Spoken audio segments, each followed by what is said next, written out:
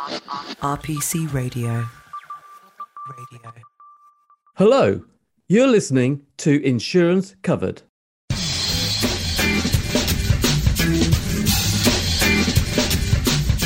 Welcome to the podcast that covers anything and everything to do with insurance. Coming up in this episode. So what we do know for sure is that flooding will be more severe and it will be more frequent. The latest planning models indicate that by the 2050s, annual losses in the UK from flooding are expected to increase by between 25% and 80%. My name is Peter Mansfield. I'm a partner of the law firm RPC, and in each episode I'm joined by a guest and we discuss an aspect of the wonderful world of insurance. And this week we have Andy Board, and we are going to discuss the work of Flood Re, the specialist UK reinsurer of flood risks. Andy came to insurance fairly late in his career, having initially spent a long period in the communications industry with BT and Vodafone. However, in 2009, he was welcomed into the warm embrace of insurance, first with the BGL Group, then a period overseas with a private equity company, and after that, a spell at Capita Insurance Services. But then in 2017, he became the Chief Executive Officer of Flood Re, which is what we're going to discuss today. So Andy, welcome to the podcast and a very happy Christmas to you. Thank you, Peter, and the same to you, and I'm looking forward to our chat. I've mentioned the fact that your career started elsewhere. So what was it that attracted you to insurance? So I'd been in telecoms throughout my career up to that point, as you said in your introduction, and I wanted to do something different. I was offered the role at BGL, which is a personal lines broker in the UK. So I was at the distribution end of the insurance business. And I found something that I wasn't expecting, and that was that personal lines broking is actually very similar to mobile phones, where there's a high cost of acquisition. Retention is critically important. You're often loss-making in the first year, and you have to sell other products. So what it enabled me to do, even though the model has evolved now, because this was back in about 2009, is to bring a lot of my operational learning from Vodafone and implement it very effectively at the BGL Group, which is not something I'd intended to do or was planned, but was a really beneficial outcome and a good introduction to my subsequent career in insurance. Let's start at the beginning. And could you give us an introduction to Flood Re, what it is, what its purpose is, and in general terms, how it works? Sure. So Flood Re is a private-public partnership. It's a partnership between the UK government and the insurance industry in the UK. And our purpose is to make home insurance affordable and available for those people that are living at the very highest risk of flooding. And the way that we do that is we collect a levy. We collect currently £180 million in from everyone that offers home insurance in the UK, and use that fund to cross-subsidise the cost of home insurance for those people that are living at high risk of flooding and otherwise potentially have either limited access to or unaffordably expensive insurance. And you said that you get about £180 million per year. I mean, how many insurers are we actually talking about? So over 60 in the UK that offer home insurance. And don't forget that many insurers offer their own insurance through a variety of different brands, a variety of distribution channels. So you might buy from a brand name direct, you might buy it through a high street broker, through a price comparison website. And in over 95% of cases, you'll be able to access a policy backed by Flood Re. And you mentioned that it was government backed. What role does the government play in the scheme as a whole? Yeah, so we describe it as a joint partnership between government and industry, but it's not government backed as such. So there's no liability that falls on government.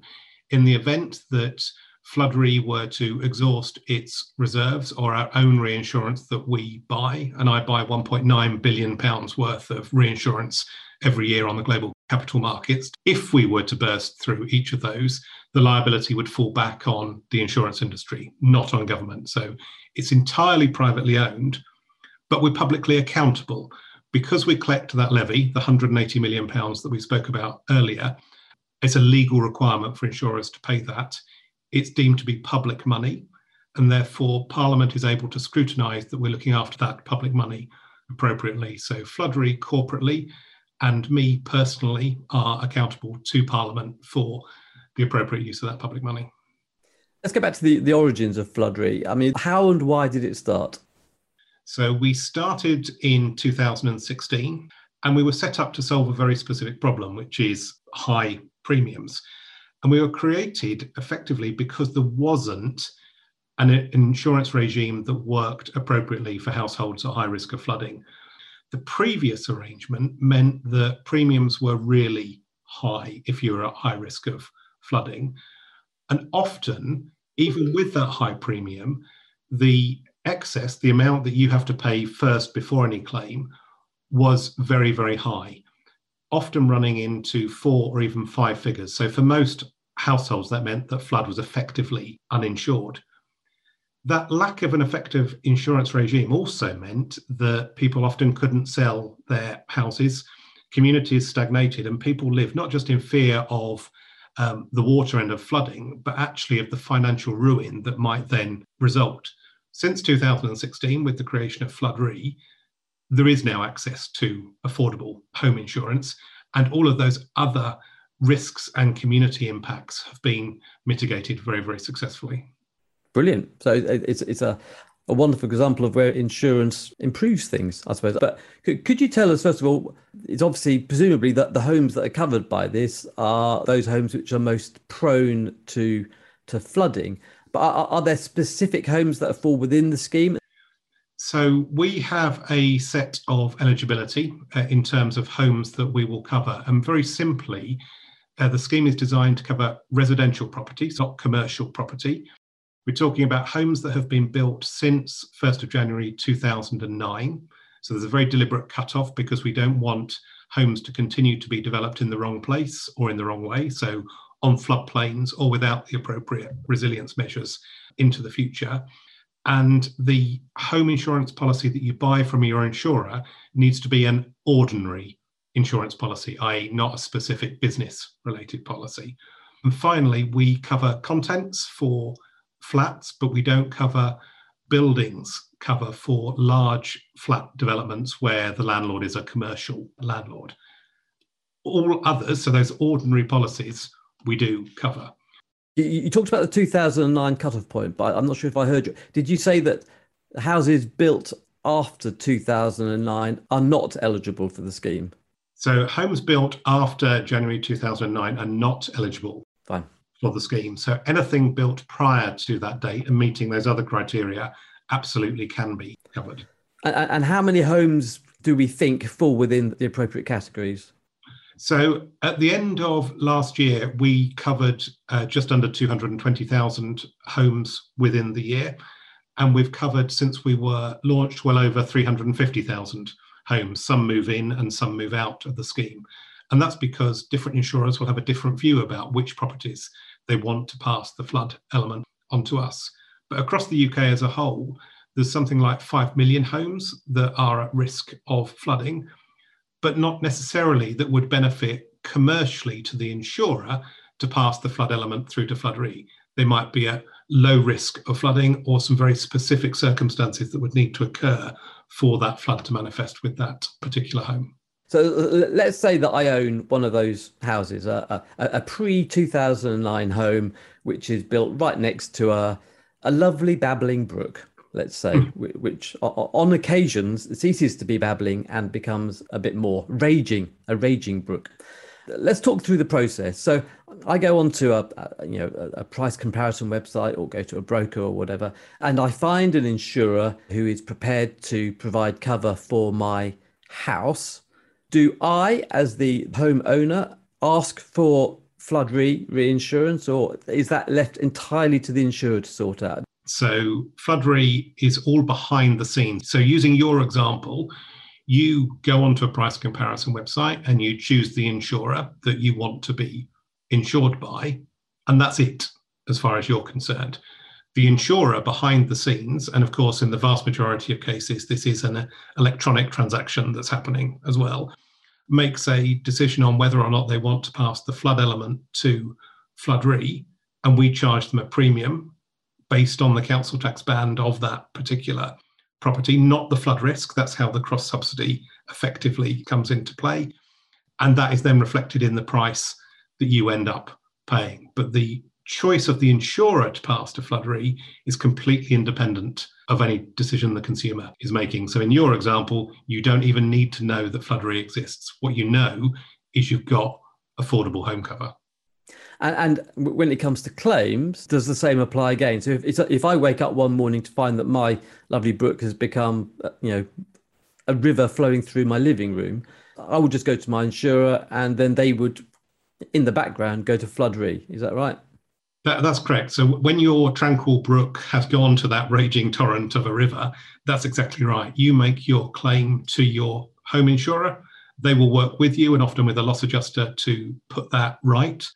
Once they have settled that claim, they've done all the work that they need to do with you, put everything right, they will then claim to us to have themselves reimbursed, but it won't get in the way at all of the claim that you're making. And the important piece is you will still be able to obtain home insurance into the future.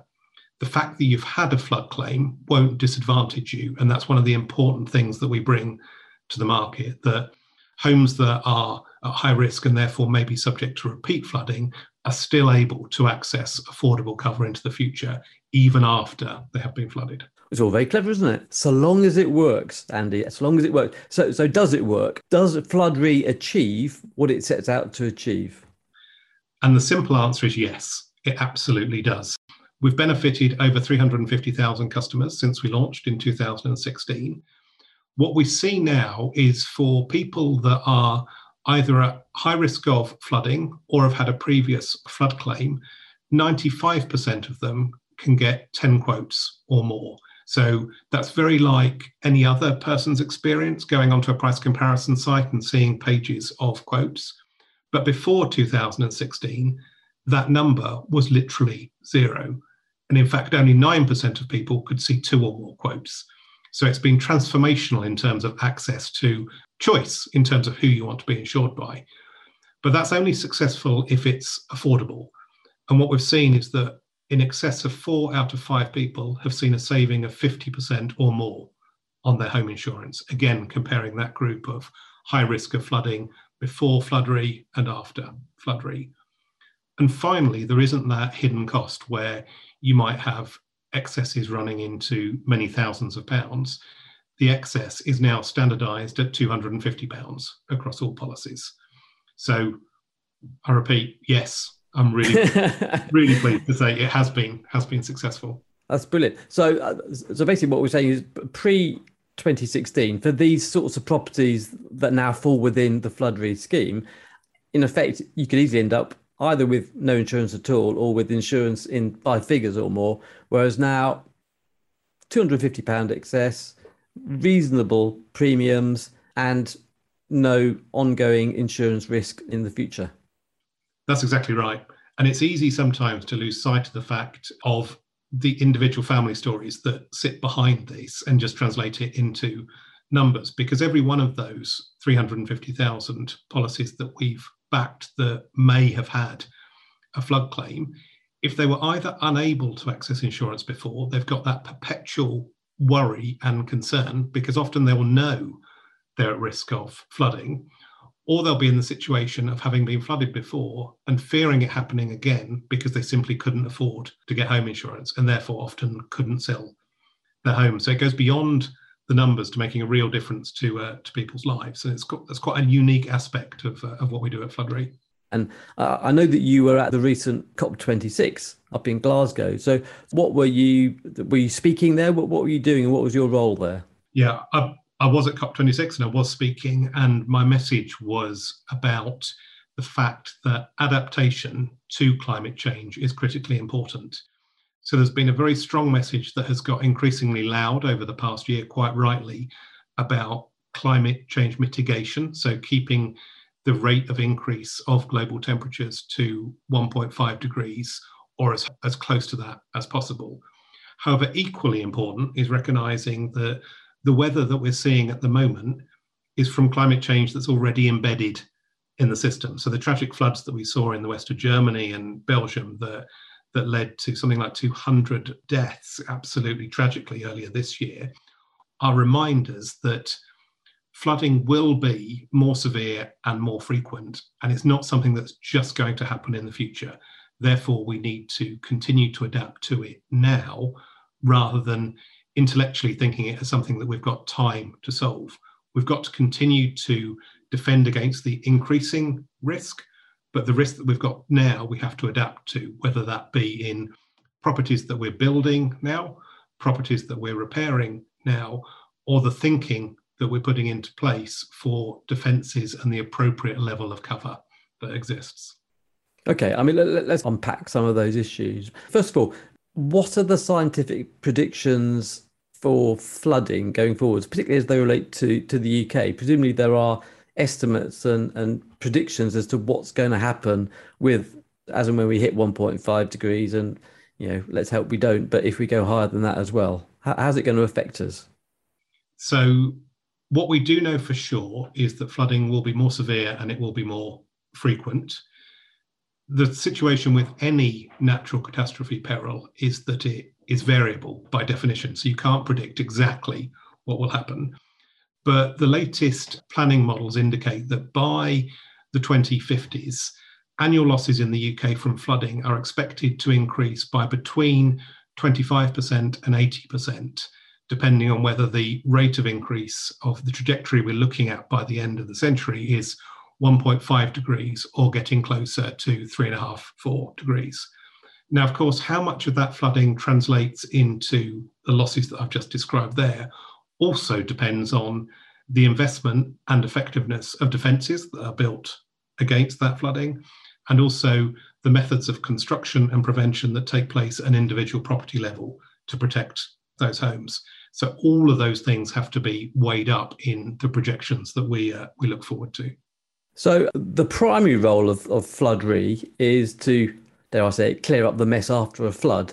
But then you're already talking about risk management, risk mitigation, how we prevent or do our best to prevent floods from affecting the highly populated areas, presumably.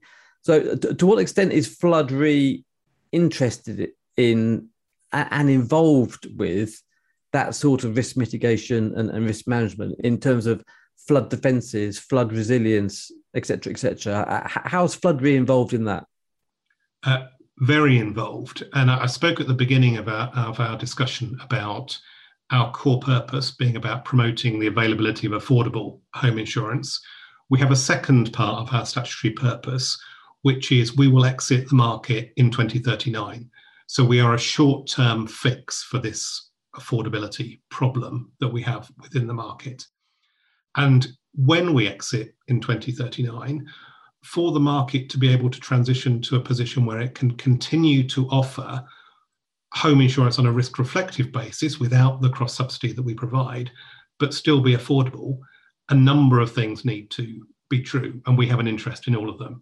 So briefly, the three things are, firstly, there needs to be continued, sustained, and importantly, long-term commitment to flood defences, which is primarily a government responsibility. The second thing is that when flooding does occur, the level of damage and the costs associated with that damage need to be reduced as far as possible. And that's about making sure that within homes, that resilience measures are in place to keep the water out. And when it does get in, it reduces the impact as far as possible. And that's things as simple as air brick covers on the outside of properties, non-return valves in toilets, all the way through to flood resilient kitchens that can literally be back in action within 48 hours after a flood event. The final thing that needs to be true is an effective market, so that this scheme can still operate in the same way but without the cross-subsidy. And that all comes down to information. And one of the things that we've been advocating at Flood Re is the use of flood performance certificates. And these would operate in a very similar way to energy performance certificates. So you would see in your home, based on a survey, what is your flood risk, what resilience measures are already in place and therefore improving the resilience, and crucially, what further could be put into place to increase that resilience even further. If all three of those things are satisfactorily true, by 2039, we should be able to exit, remove the cross-subsidy, and home insurance still be affordable. A number of things come out of that. The one which has filled my mind since you mentioned it is the concept of a flood-resistant kitchen. I mean, what does that mean? Is it basically everything's plastic, is it? Or how does that work? So there are a number of construction methods that you can use to make a home more resilient generally. So it does range from things that keep the water out. So that's flood-resistant doors, air brick covers that deploy automatically when the water level rises. Water can, however, get in, so you want to minimize the damage there. So that's about having floor coverings that are appropriate. So vinyl or stone type floor coverings rather than carpets. Going further, it's about making sure that electrical supply points are high up rather than low down, so you don't need to rewire the whole home. And boilers, for example, are not low level, but are further up the wall. And then fittings in areas that get flooded either change the layout of the home, and this applies particularly to new builds in floodplains where the ground floor can be redesigned to be parking or garage or utility area rather than living space, or where kitchens are in place, for example, those appliances, particularly the lower levels of those appliances, are effectively wiped clean and not damaged when you have water penetration taking place. It's quite remarkable, actually, having seen properties myself that you go into that have been flooded, and basically just by removing low-level kicker boards and having nothing underneath, no services, no access, means that the water can be got out of the property. There isn't then the drying out and the cleanup. And the other thing you mentioned is the fact that Flood Re will come to an end at some point. I suppose the obvious question to me is, if it is a system which is working and therefore is sort of creates a win for insurers, creates a win for insureds, creates a win for the government as well, why does it need to come to an end? Why can't it just continue? So there's a couple of answers to that. The first is, at the moment, it will end because there's a legal requirement. So we were set up and we have a time-limited duration in statute that ends in 2039. So it's not an if or what needs to be true. That will simply happen. The second is that was done quite purposefully, which was when Flood Re was created, it recognised that that was a temporary solution to a problem. We couldn't continue to cross-subsidise an increasing number of homes. There needed to be a change in the way that flood management operated more generally, but not all of those actions were known or understood. So by giving Flood Re the statutory purpose of being able to exit the market having achieved the necessary transition gives us a responsibility to work with the market, with other stakeholders, because we're not going to do these things ourselves in a small reinsurer, but we do have a very strong convening power to bring together a wide range of other players in this space that can make the appropriate change. And there's also a key role for government here. So government announced last year a significant increasing in the capital spend for flood defences. So for the previous 5-year period, it was £2.6 billion. For the next period that's just starting now, it's £5.2 billion. What we've been saying is that is an appropriate increase to hold it steady, but we're not in a steady state situation. And actually there needs to be a much longer term commitment because these massive capital projects require an appropriate amount of time to get them going, and crucially, to ensure they're appropriately maintained into the future. And do these kind of big projects include the use of natural flood defences? So things such as peat bogs, woodlands, particularly on slopes coming off mountains, better use of floodplains, salt marshes, and so all the things that nature does itself to help protect against the high risk of floods, or the bad effect of floods, I suppose is more accurate. Is all of that being as part of an overall scheme, or are we just using lots and lots of concrete?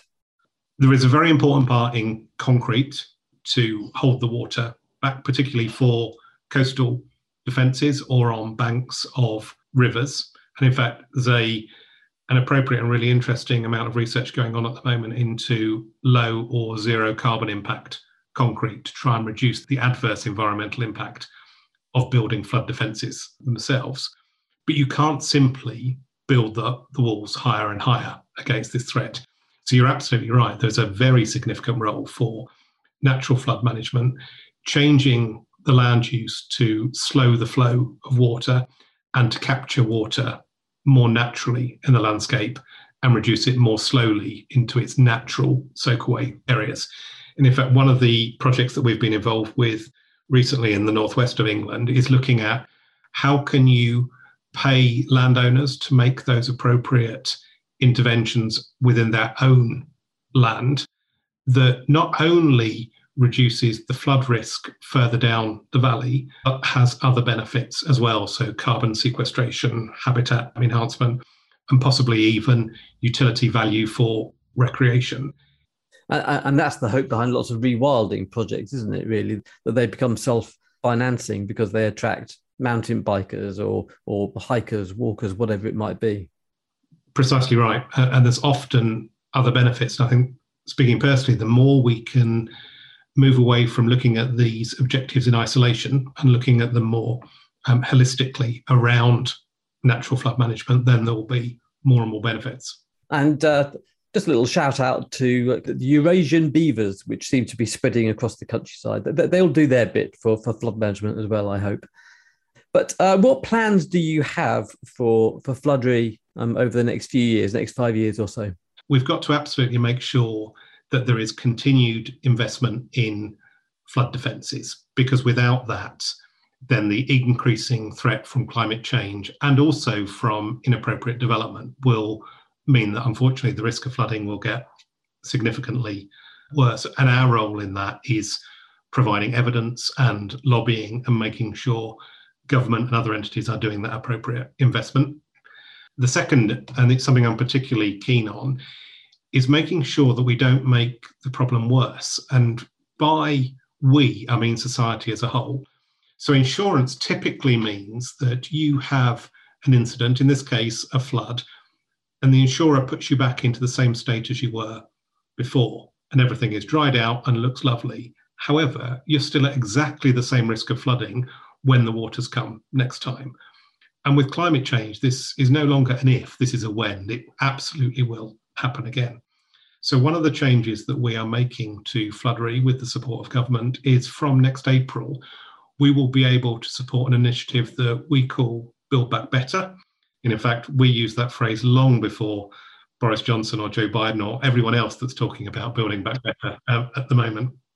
And the principle is really simple, and it means that insurers, when they're repairing your home, can spend an incremental amount of money to put you back into a better, more resilient state against future flooding than you were before. And they can reinsure that incremental cost with Floodry, whereas previously they weren't able to. So it's a really important move, I think, that from next April, we'll start to see homes not just put back into the same state, but put back into an improved state against future flooding. Oh, that's brilliant. No, if that works, then that should hopefully make a huge amount of difference. So that's wonderful. Finally, Andy, we've come to the end of the main part of our discussion, but I always ask our guests, what bit of advice would you give? And I'm particularly interested in yours as someone who's started in a different industry and came into insurance. So what bit of advice would you give to someone who's thinking about getting involved with insurance? I think insurance is actually really fascinating.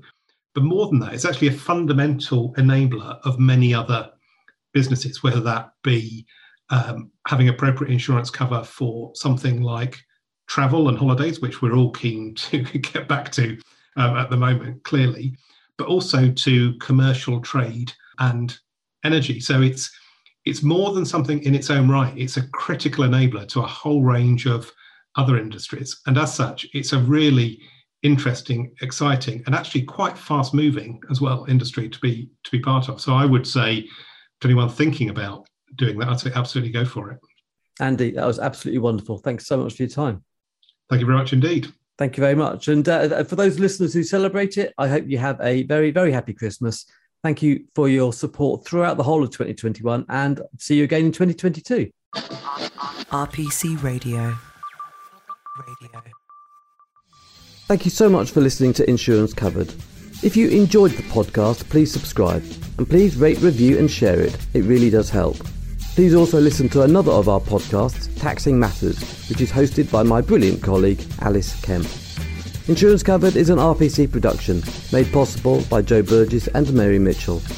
If you want to be a guest on Insurance Covered, please email me at peter.mansfield@rpc.co.uk. Thank you, and I hope you have a lovely day.